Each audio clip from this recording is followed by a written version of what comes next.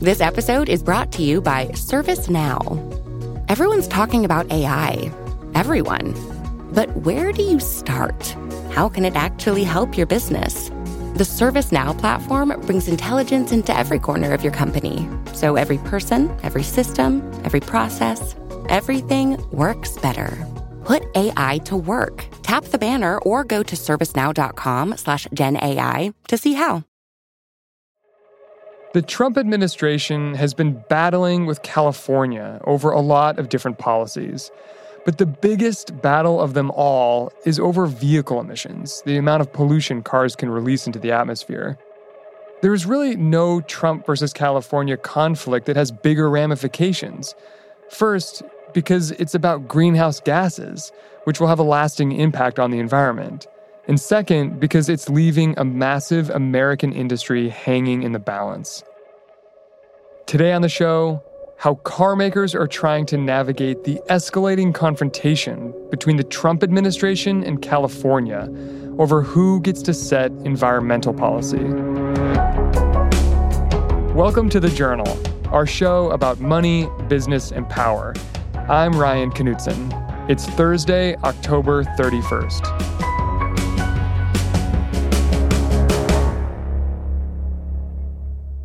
In his first week in office, President Trump invited executives of leading car makers to the White House. I want to just thank you all for being here. And in that meeting, he promised to make some changes that would help their businesses. We're reducing taxes very substantially, and we're reducing unnecessary regulations. And we want regulations, but we want real regulations that mean something. Among the regulations that he wanted to get rid of were environmental regulations that capped how much carbon cars could emit. Broadly, he said that environmental regulations were a problem for U.S. businesses. Tim Puko covers energy policy.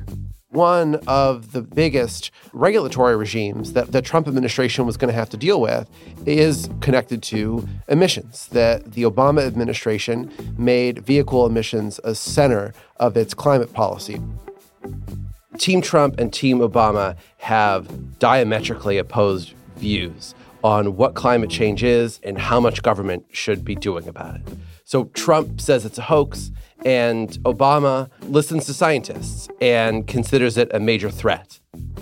And Obama made reducing those emissions from the auto sector one of his top climate policies. The thing with Trump is that he sees automakers as a huge economic engine for the whole country. So when Trump gets in and wants to roll back environmental regulations and climate policy, there was basically no way to avoid the vehicle emissions policy from being top of the list. So can you just, at a high level, explain what was it that the Obama-era emission standards did? Yeah, absolutely. They're all about efficiency, getting cars to cover more miles per gallon and getting consumers to buy more electric vehicles. And there's really no way to lower those emissions without just getting cars and trucks to pump out less of it. So in the end, that's what the Obama administration decided to do. It was based around a calculation of miles per gallon, and the thrust of the Obama administration rule was to get cars and trucks of all kinds to be more efficient.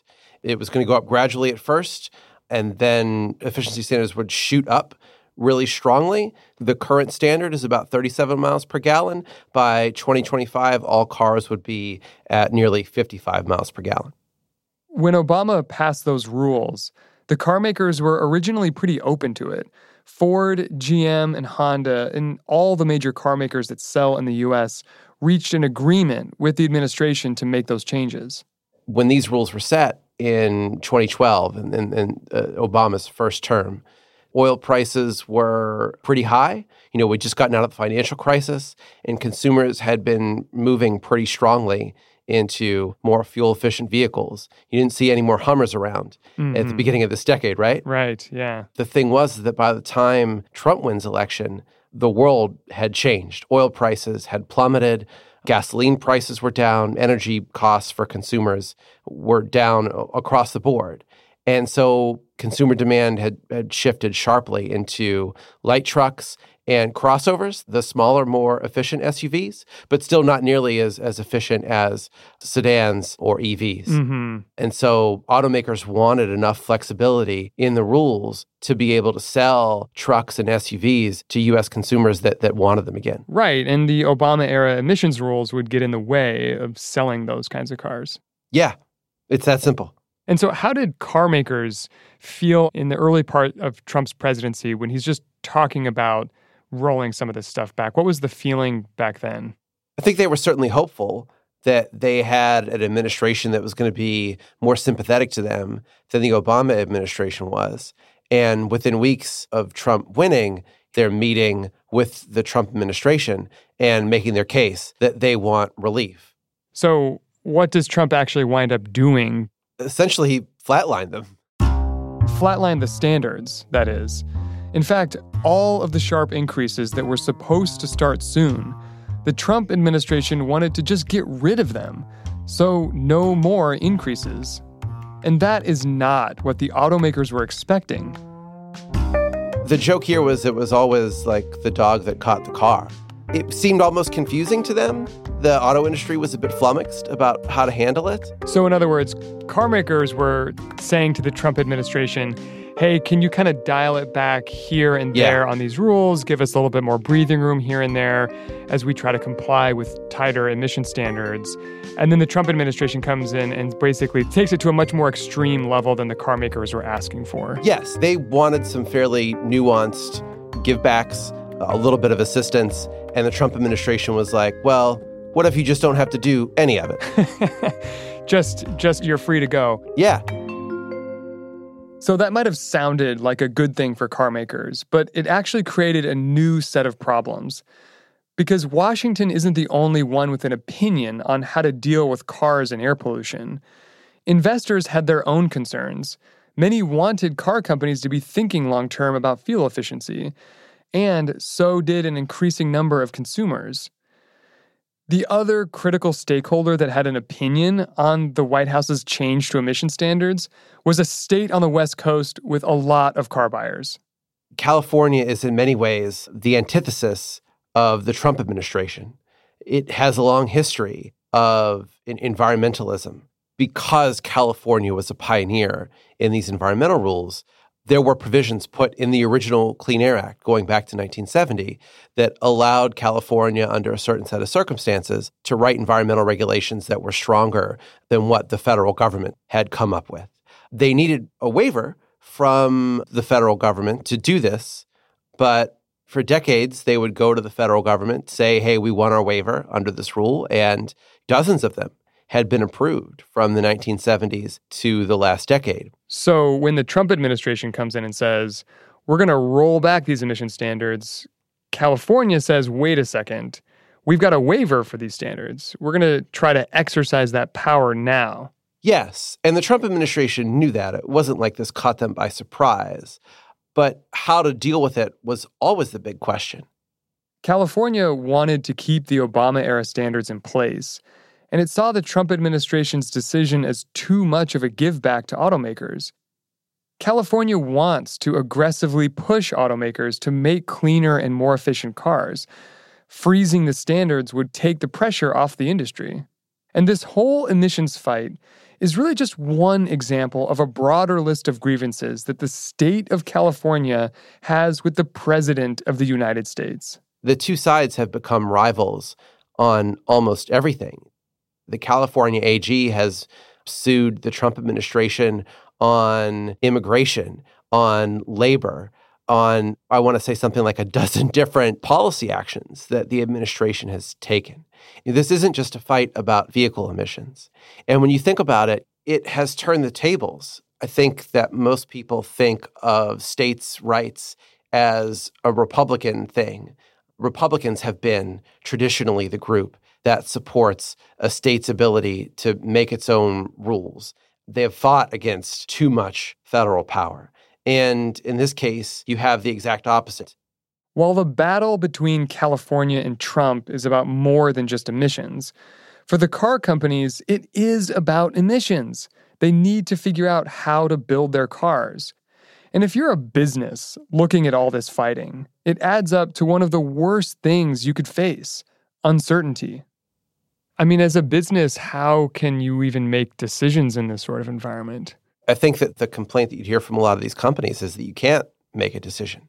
It's been difficult for all these companies to navigate. All these automakers have to worry about the global market too.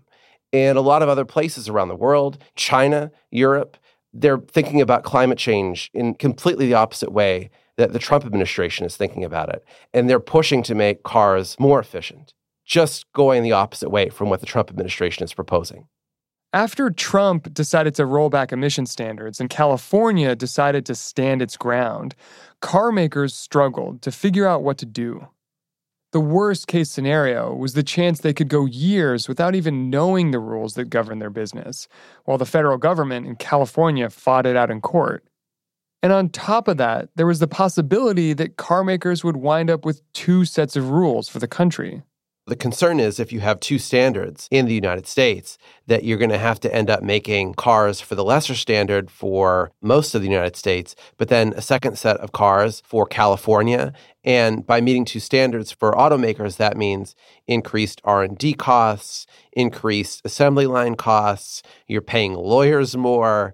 The overhead just goes up in ways that car makers would like to avoid if at all possible. And if you're a car owner and you own a car in one of these states where the standards are lower, and then you move to, say, California, you probably wouldn't even be able to continue to own that car. How exactly this would be policed is not clear, but that's certainly a possibility. The bottom line is it would be a headache for everybody. Stuck in this weird position, car makers tried to help make peace between Trump and California. At first, they largely stuck to one message: the Trump administration and California should meet in the middle. But as the months went by, the chance of a compromise looked bleak. Bitterness started to become public, and the Trump administration announced it was cutting off talks with California entirely. As negotiations were falling apart, one of the biggest twists in this whole drama came earlier this year when four automakers, Honda, BMW, Volkswagen, and maybe most importantly, Ford, a classic American company, all announced that they were going to voluntarily subject themselves, make their own cars in accordance with the California standard nationwide. It was their attempt to try to do something. You could almost say it was out of desperation. This was an attempt to find a way back to having one national standard. There was a thought from a lot of people that that might be the only way to go, that getting the automakers as a whole to just say, fine, if the federal government is going to be obstinate, we'll go with California and work with them. But in the end, those four jumped to California and no one else joined them. And then how did the Trump administration respond to those moves by those four car companies? A lot of wailing and gnashing of teeth, I think would be the phrase. Once the deal between California and the four automakers happened, there has been one move after another from the federal government. Those moves and how it split the auto industry is after the break.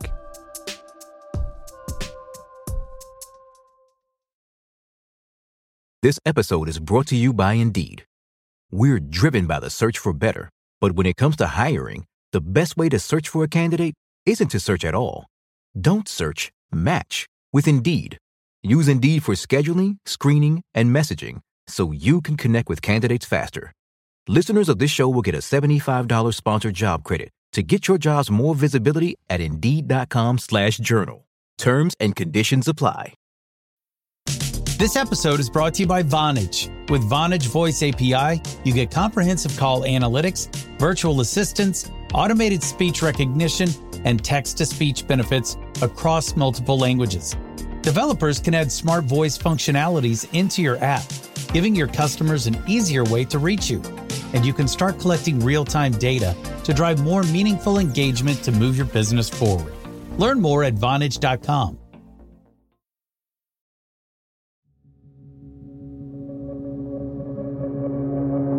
Welcome back.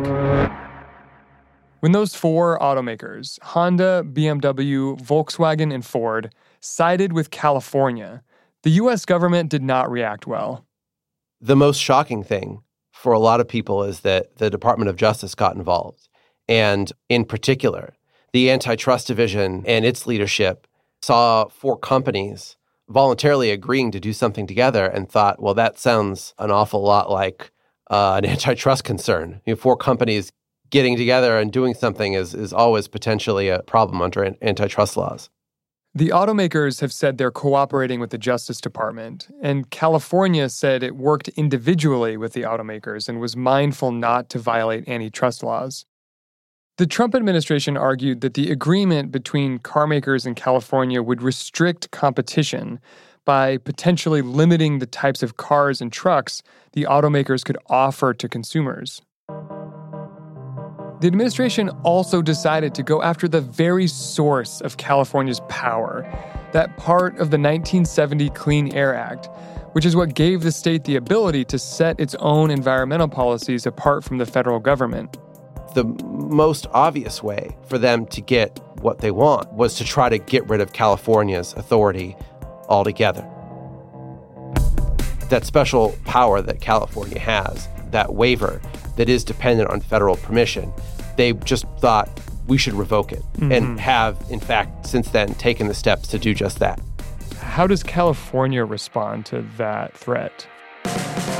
California leaders are somewhere between skeptical and outright furious at the administration. And more recently, you've heard from the governor in particular that Trump has a vendetta against the state and has openly accused the Trump administration of acting based on that vendetta, of doing all of these maneuvers just for political reasons. California sued the Trump administration over this, and that lawsuit could go all the way up to the Supreme Court. And as the case progresses, more carmakers are picking sides. The most recent turn in this is that the automakers who are not part of this foursome that's aligned with California have started to move in the other direction. Just this week, Global Automakers, which is one of the two major trade groups for the auto industry here in D.C., filed a brief in support of the Trump administration.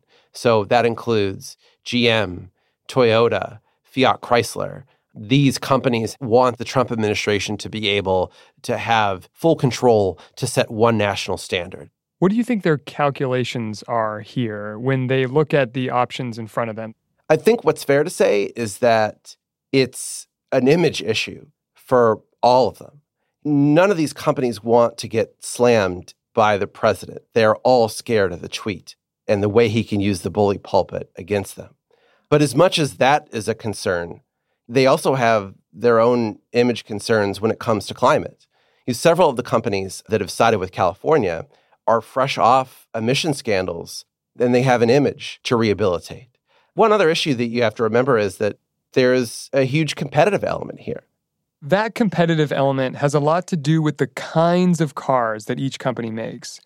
If you mostly make smaller and lighter cars, strict emission regulations aren't that hard for you to meet, and it might actually give you a competitive advantage.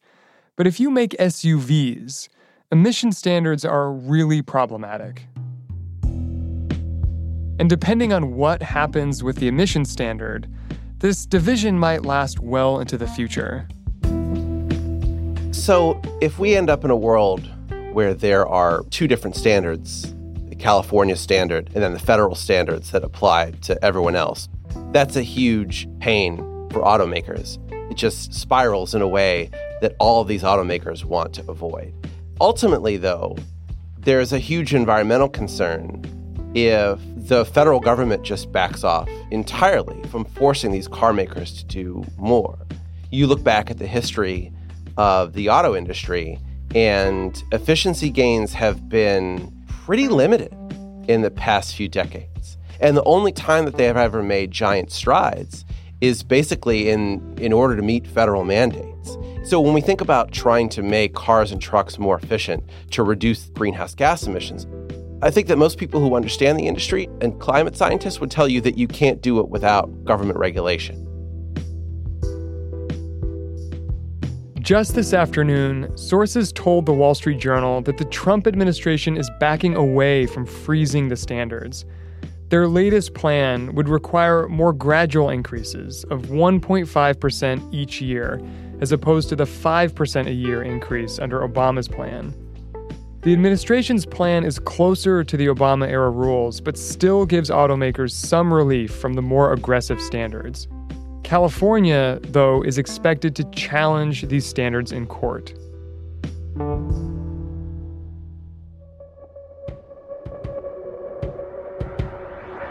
That's all for today, Thursday, October 31st. The Journal is a co-production of Gimlet and the Wall Street Journal.